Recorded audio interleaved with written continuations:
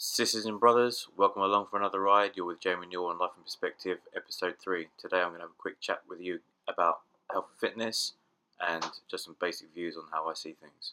So if you've been following my Instagram or my Snapchat stories account, then you'll see that I've been spending a lot of time in the gym recently. And it's not just because I've been doing a lot of filming with the bodybuilding guys, have to keep up with them, but I've got designs on running the New York Marathon again next year.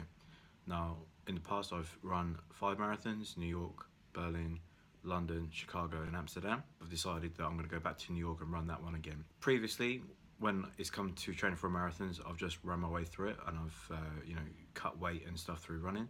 But a lifetime of playing rugby and running and all different things, football, my joints aren't what they used to be, so I've taken to going to the gym. I've been going to see Eddie Aboué from Olympian Gym in Hemel Hempstead to cut my weight through diet rather than pounding too hard in the gym, to try and give myself the best chance of saving my knee between now and the marathon. New York Marathon is the first Sunday in November every year, so obviously it's quite a long time between now and then, 12 months, but I thought I'll get a head start by trying to cut weight through diet rather than pounding the streets, which is what I've always done in the past, is just hit the road and just crunch those miles in.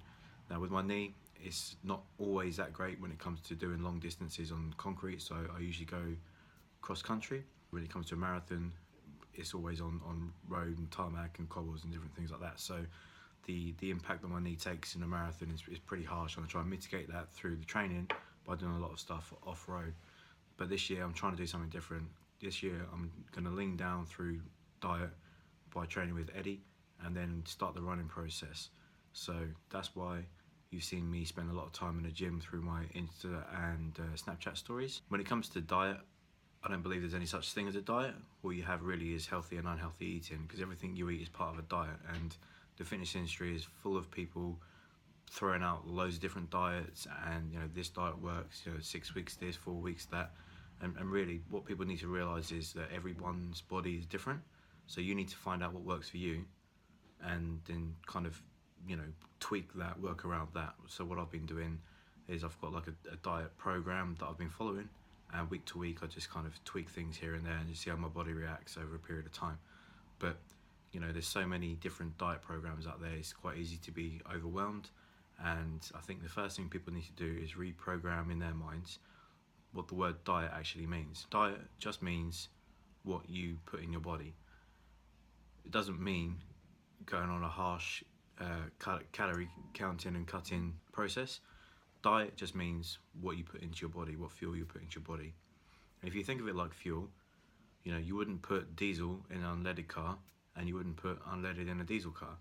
And it's the same when it comes to your diet. If you put the good foods in and you cut out the sugars and all those different things, then you'll be putting good fuel into your body, and your body will react to it. Just try and decode or demystify that word diet. Everything you eat is part of a diet. What you put into your diet makes it good or bad, and really you just got to think about the balance. Look at the labels, see what you're putting into your body, and just remember, it's such a big industry now, and there's so many people trying to sell magic pills, and there is no magic pill. It's just about changing daily habits. Habits are a tough thing to break, because they creep up on you, and before you know it, I don't know, say after you've watched a movie, or when you go to the movies, maybe you like to have popcorn, sweets, chocolate, ice cream, whatever.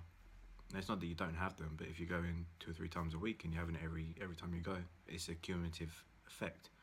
And so breaking habits is a tough thing to do.